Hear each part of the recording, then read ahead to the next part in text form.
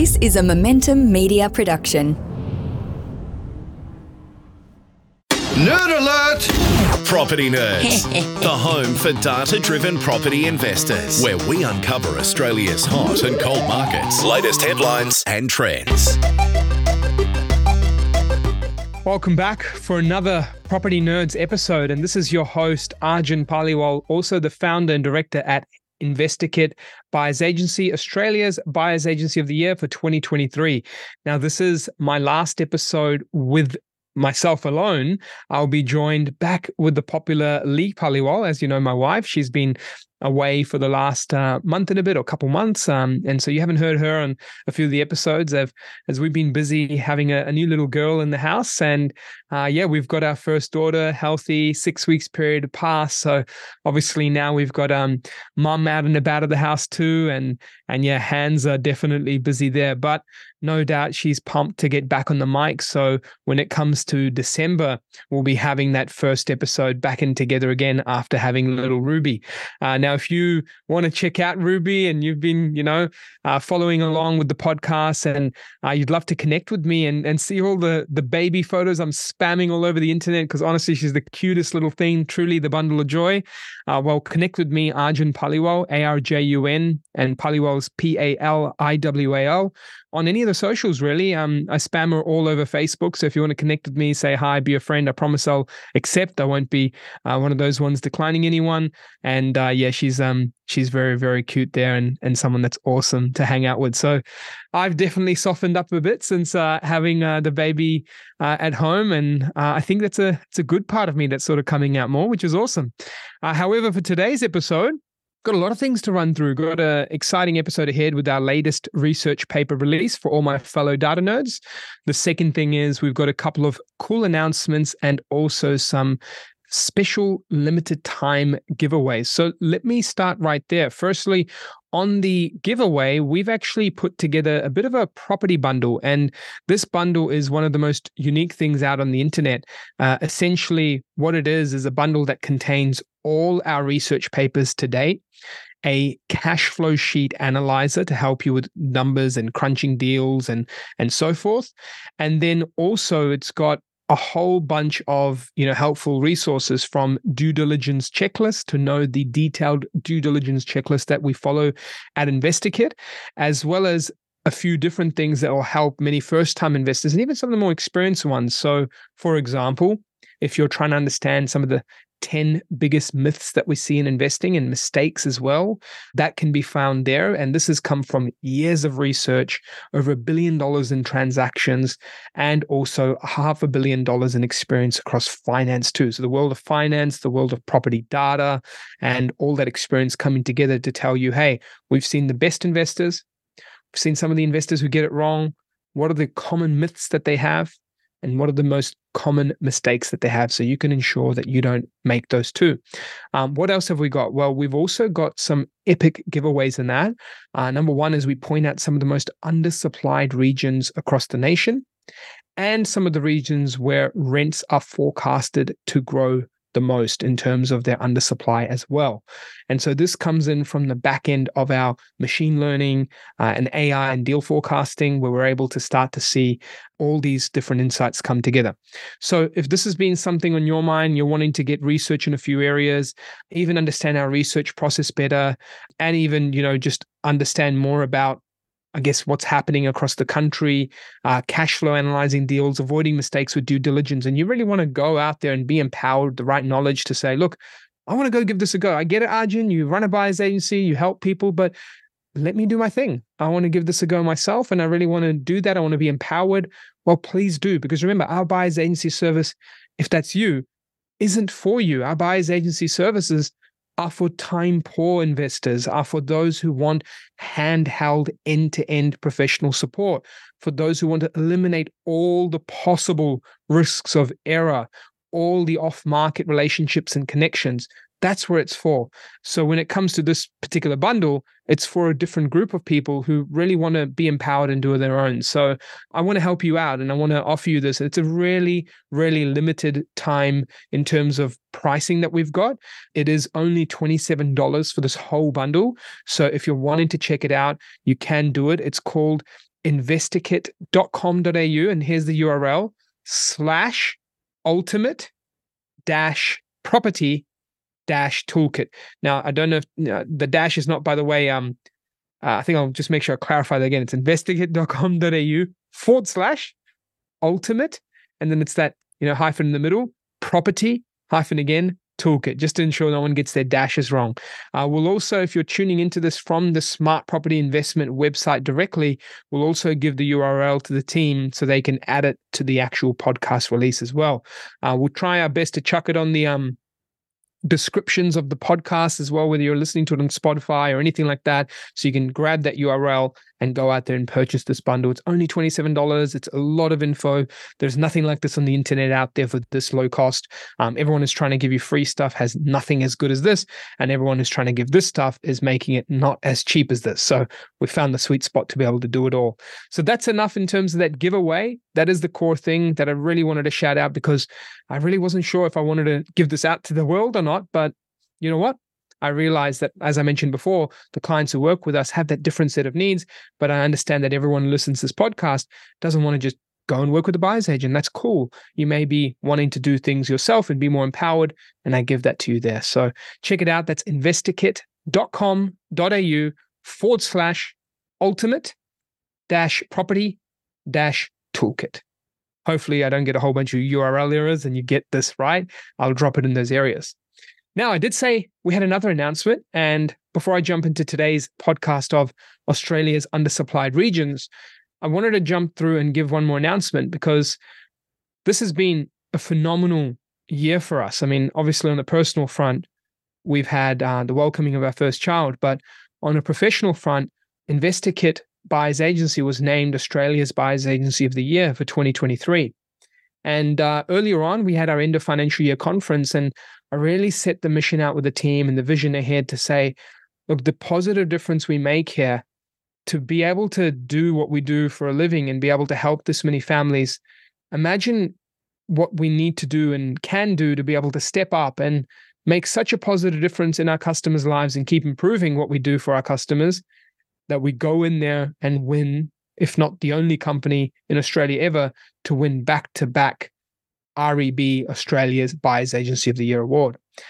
Now, on the journey to back-to-back wins, you cannot be back-to-back unless you're a finalist first, right?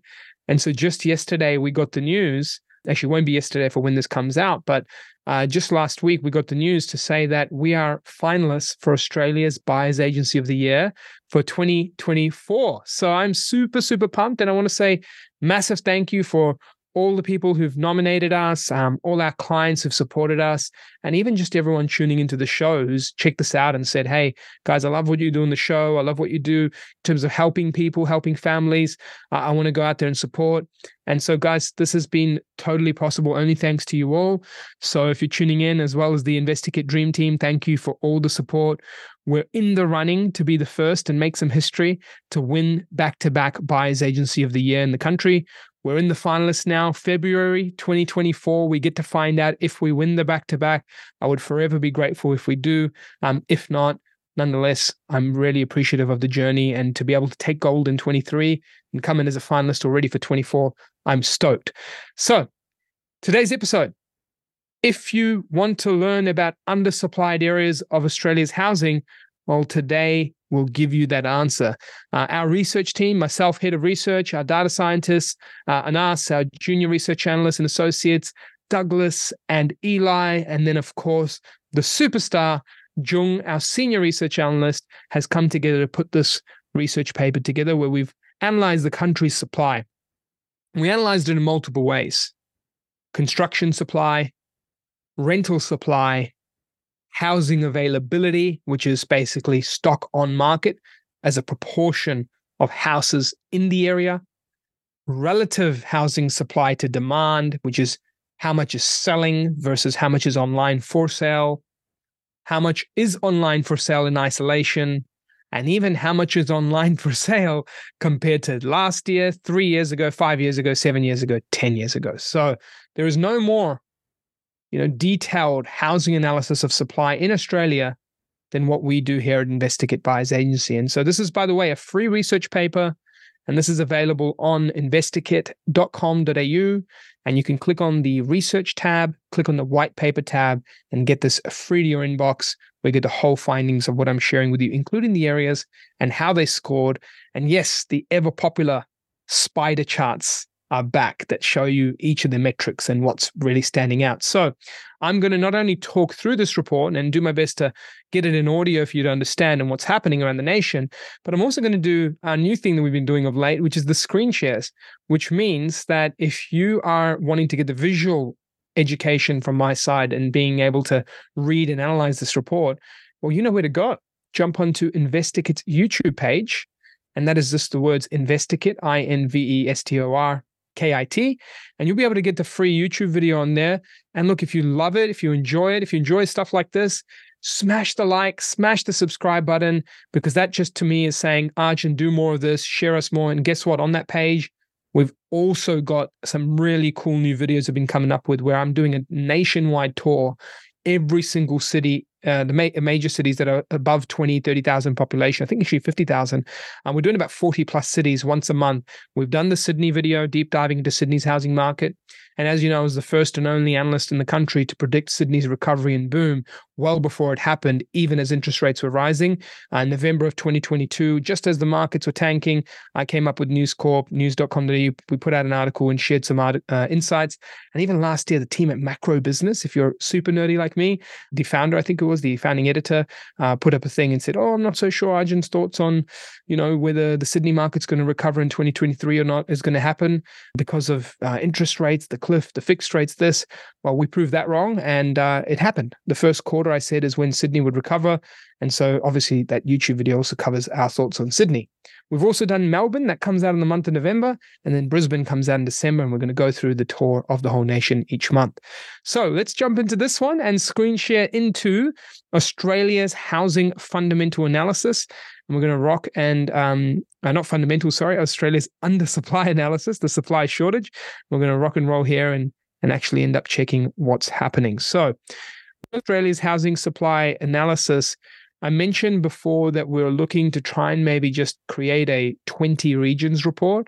And honestly, I could have come up with a 50 regions report. That's how undersupplied we are across many, many regions. So if I've missed your region, don't feel bad. It's only for the purpose of putting a report together that we did 20. Otherwise, we would have done 50. If you're looking at the country, though, and seeing some of our major cities, or the 20 that we picked, well, we've got a fair few showing here. Obviously, you can see the score, which is ranked out of 5. And when you're ranking it out of 5, we had a list that was quite diverse across the nation, from parts of South Australia to WA, lots of undersupply in Queensland and New South Wales, but things were happening across all of them. Here I am here with the actual list. So on the greater capital cities, we had this list here, which includes in Perth, we'll start there with the Rockingham SA3, Bayswater / Bassendean SA3. We've also got some parts of Sydney with Penrith, Botany, Hornsby.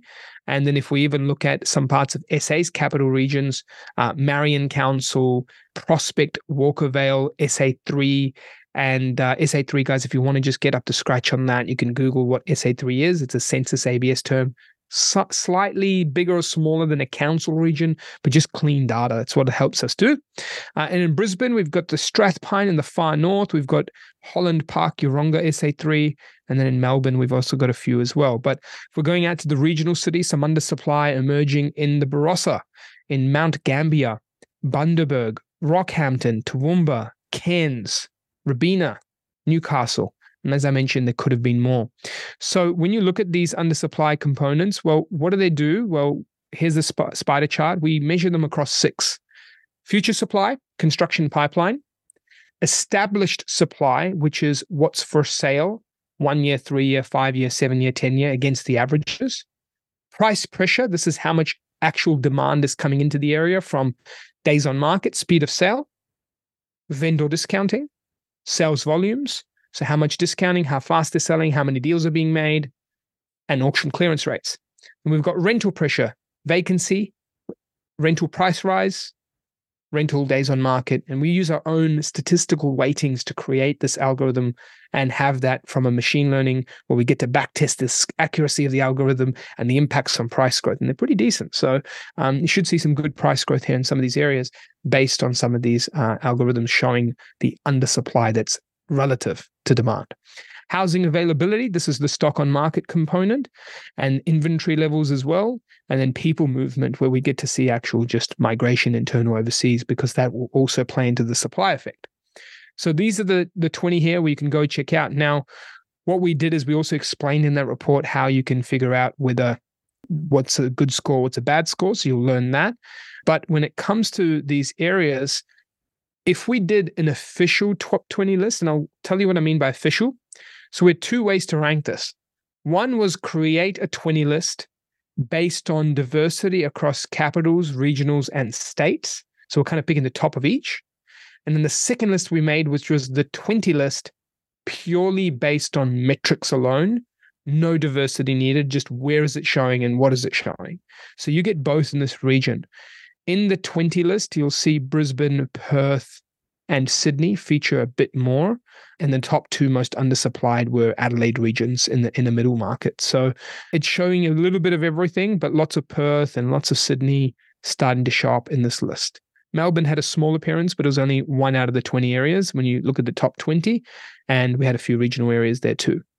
Okay, so I guess when we look at the supply crunch, firstly, let's have a look at what and why.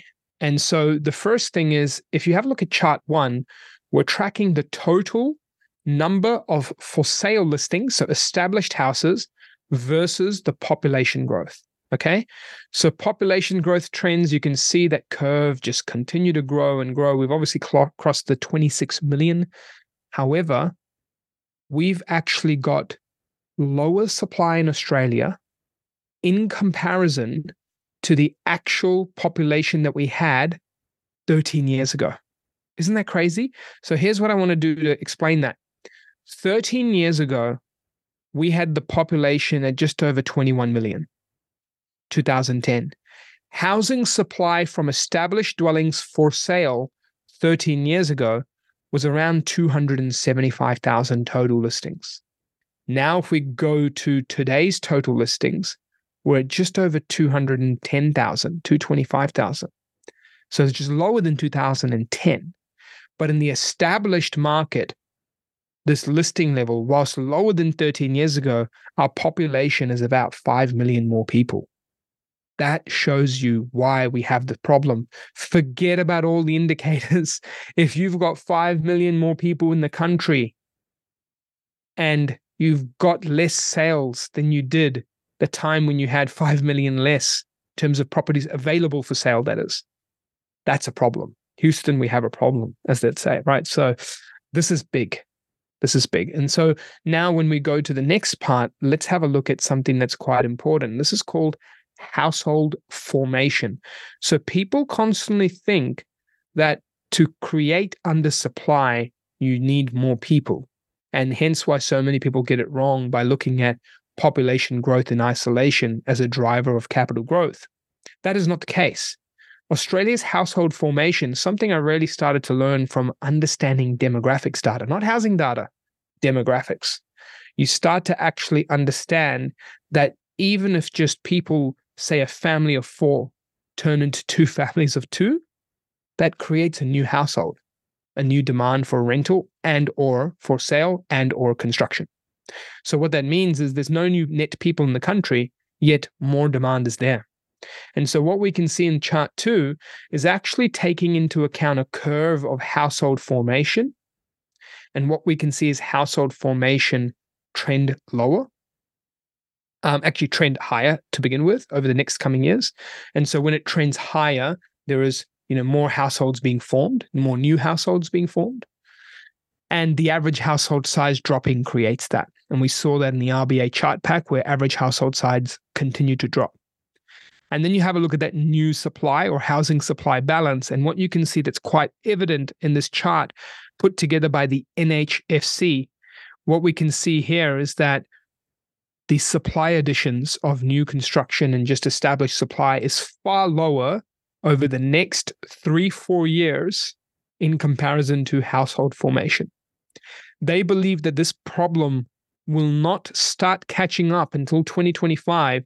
But when I say start catching up, the trend improving, and it actually reaches in supply or balanced supply by about 2028. That's crazy. So we could have this growth cycle commence for a few more years. Then we go to the for listings lease, the rental market. The rental market, as you know, has had far lower properties for rent. So just to give you some insights, again, the population, we had about 5 to 6 more millions of people over the last 10 years, 12 years. We now have less rental properties available for rent than 2011. 2011, we had about 35 to 38,000 rental properties, depending on data source. We now are about 25 to 30,000, depending on data source. So that is huge in terms of a reduction of about 5,000 plus available rental properties on the online market for lease, hence why vacancy rates are so low, and that in comparison to a population that's grown substantially more. The distribution of vacancy, we've also charted that out, and you can kind of see that the majority of markets in the country are sitting in the 0.5 to 1%, and the second highest bracket was under 0.5%, the third highest at 1 to 1.5. So it just shows you vacancy rates are like a huge crisis, like they're very low. And what we pointed out, some of the reasons of decline in established supply. The first reason is extended hold periods. So the guys at HTAG put this chart together, and what we notice is the hold periods over the 6 capital cities from 2008 to 2022 have grown by close to 50% in many cases. That means people are holding their properties way longer on average. So in 2008, the average hold period, the highest one was Melbourne at sort of 8.5 years. And then we've got the lowest in Adelaide, which is about 6 years. Now, Adelaide, the lowest, is having average hold periods of above 8.5 years, and Melbourne having hold periods at above 11.5 years, which means about a 50% increase in both of them from even the lowest to the highest. And that is huge. So we are seeing the average hold time naturally mean that people holding their properties for longer with less transactions taking place is a cause for concern. That is therefore holding back supply. One big part of that, in our opinion, is the actual friction around transacting in Australia.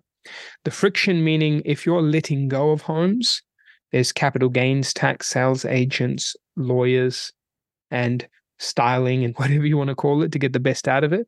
And then on the purchasing, you've got buyers agents, lawyers, stamp duty, and more. And so what you can do is, what's the biggest percentage in terms of a portion of these sales in terms of the exit and or the purchase? It is capital gains tax and it is stamp duty. And so the relationship of stamp duty, had it stayed the same since going back in time, then you would say, well, the average duty as a proportion indexed to property prices and earnings, if they remain the same, then you wouldn't have as much blowout, in my opinion, of holding times because it's always been that way. But the actual gain in indexing out stamp duty in comparison to prices, in comparison to average earnings, stamp duty as a revenue stream has grown faster, even though, yes, prices have grown and income has grown, but it's relative to these three from an indexation, the stamp duty has grown faster. So people today have more costs to think about on the purchase. Therefore, it's a detractor for them to freely transact. And we have what we call lack of stock mobility. So you now combine some of these things, which is more households being formed, more people in Australia, less mobility due to government costs, and more people holding on to properties. You get some issues here, right? Now, from the next perspective as well, is that supply is also caused by a buyer type. So investors are the buyer type who actually transact more outside of just the shelter above their own home. So a buyer type being a homeowner will only live in one home. It's very rare that someone could live in multiple homes. They'll live in one. But the investor has an opportunity to either purchase multiple homes from an investor established property or build multiple homes, creating more supply that the government is obviously not creating. And there's been suppressed activities because guess what? The biggest supplier of those properties, the investor, is not looked after in any way. They're hammered with taxes, they're hammered with bills, they're hammered with levies, they're hammered with higher interest rates with banks, they're hammered with worse policies from banks. So all our institutional and government level partners, from all the way from council, all the way to major government, from institutional being the banks, they're not putting the money in the right directions to those who create the right supply. And so if there was a whole bunch more incentives for investors to be able to operate freely, more market share in the rental market and also new builds would start to come in. Whether that's the best investment for a new investor, can't say that it is, but that is the case, that they're being suppressed.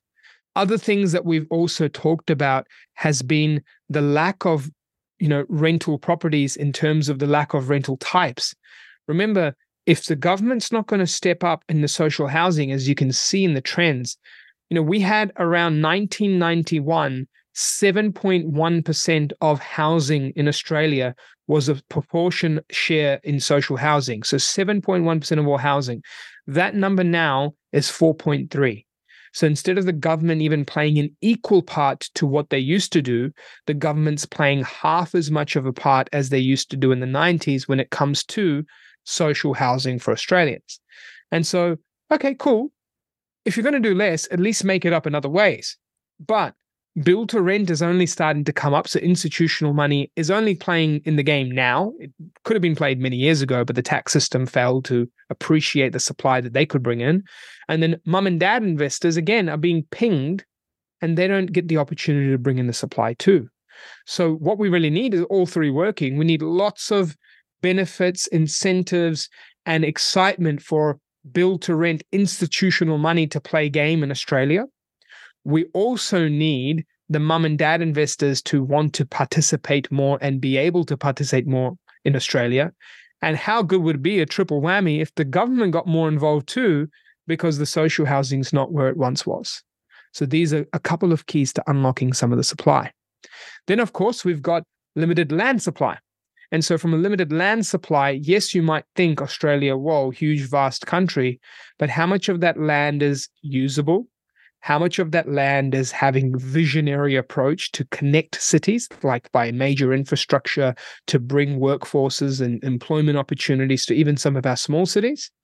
And how many of that is actual, geographically possible when you've got the hills, when you've got the waters, the rivers, the floods, whatever it may be, the trees, the bushes?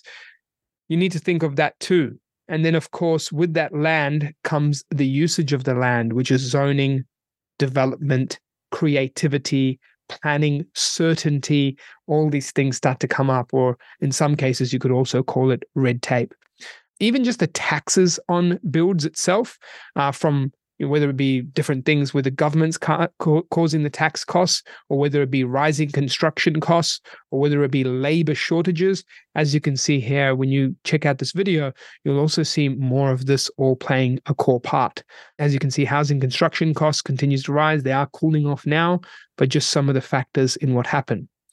Then if you throw on top of that the pullback of migration and then the rubber band effect of many more people coming in, that is no doubt going to play the catch up of what we lost last year, but also likely overshoot and give us more people that then impact the rental supply too. I talked about the household size earlier. You can see from the 90s and 80s, our average household size was sort of 2.9, then 2.7, and it's been trending down all the way till about 2008. And then typically what happens when you have global uncertainty, when you have more costs in the world, when you have more things, naturally staying at home, more families, longer time with family kicked up. And that happened all the way till about 2016. And then from 16, we've been trending down. COVID then saw us tick back up again before ticking back down again, with people post-COVID starting to get a bit more space, a bit more out there. And obviously the Gen Ys starting to go into family formation. So Gen Y is essentially going, hey, we'll move out of home, we'll start our own family, we'll rent, buy, and then we'll have our own kids and so forth. So I guess the final parts to raise with you into why the supply crisis is here is concentration of population. And this comes back to that first point I raised. Rest of Australia outside of our capitals only represents 38% 38.6% of population distribution. That's pretty bad. Like you see the land allocated to Melbourne, Sydney, Brisbane, Perth, Adelaide. Just these 5 capitals here. I know there's more, but I'm just talking about these 5s because they're major populations all above that million, right? So with these 5 capitals, if you take them away and put the rest of Australia is 38.6%. Extremely low. One of the worst in the world, actually, is how much we just stuff into these 5 cities.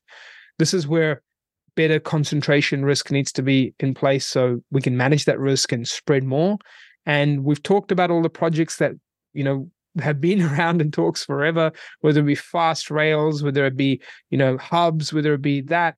The main thing is it starts with public infrastructure first. So the public, being government, starting to invest in projects that get us to be able to make things stretch out across these major capitals, invest in job creating projects, invest in incentives for companies who set up greater, invest in workforces to be able to then invest in land releases for housing to be met with the employment opportunities. This is how you start to shift population distribution. And why that's so important is because the square meterage of land, the dollar per square meter, ends up being more affordable. And if you have combine that with more opportunity, you get to release more land, you get to release more housing, you get to create more zoning changes that allow for that too, and you get to create more desire from people to live across multiple ways. You then also do that from a policy angle and migration, you get more spread, you get more ease of that crisis rather than pressure in a few select cities.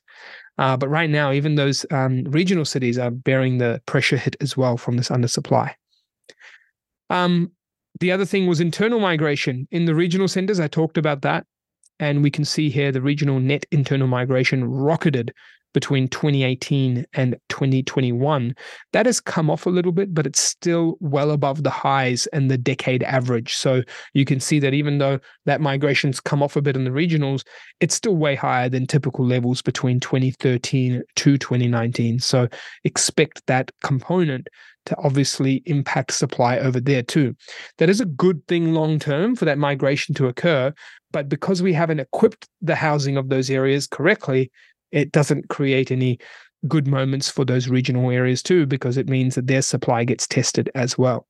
So in summary, to supply Australia with more houses and to eliminate the issue, we need to not only build more, but we need population better distributed. We need more efficiency in the planning system. We need tax systems to be more fairer so we can get that stock mobility. We need to make housing more friendly for investors, both at a mum and dad level to institutional level, by providing greater diversity to those providers, including social housing.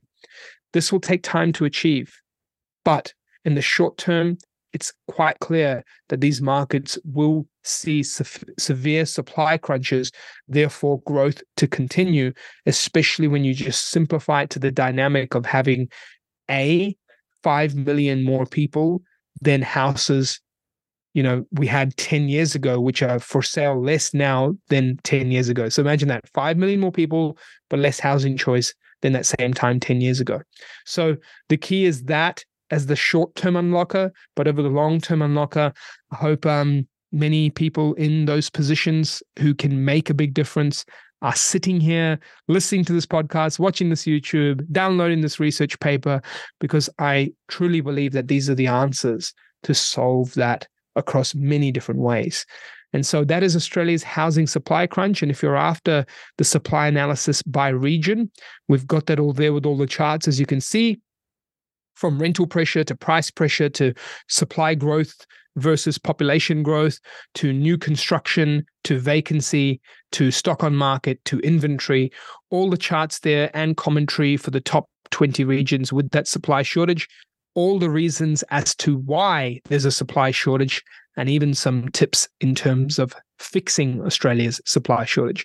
I hope you enjoyed this research paper, this podcast as well, to talk more about it. And if you want to check out the video of this, jump on to the InvestorKit YouTube page, which is InvestorKit on YouTube. And obviously subscribe would mean a lot. It would help us in creating more videos like this, having more time for myself to spend here to share these insights with you. And thank you again for allowing us to be in a position where we're able to support more and more Aussies, thanks to all your support. And here we are, not only as the winners of Australia's Buyers Agency of the Year for 2023, but to be able to humbly now be finalists for 2024. and fingers crossed for the gold being the first to do it back to back.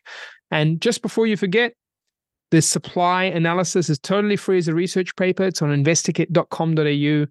Click research, click white papers. It's the most recent one. And also, if you're after that investment toolkit bundle that I mentioned before, it's available at that limited time for $27. And that's all yours to go ahead. Take care. The information featured in this podcast is general in nature and does not take into consideration your financial situation or individual needs and should not be relied upon. Before making any investment, insurance, tax, property or financial planning decision, you should consult a licensed professional who can advise whether your decision is appropriate for you. Guests appearing on this podcast may have a commercial relationship with the companies mentioned. Game over.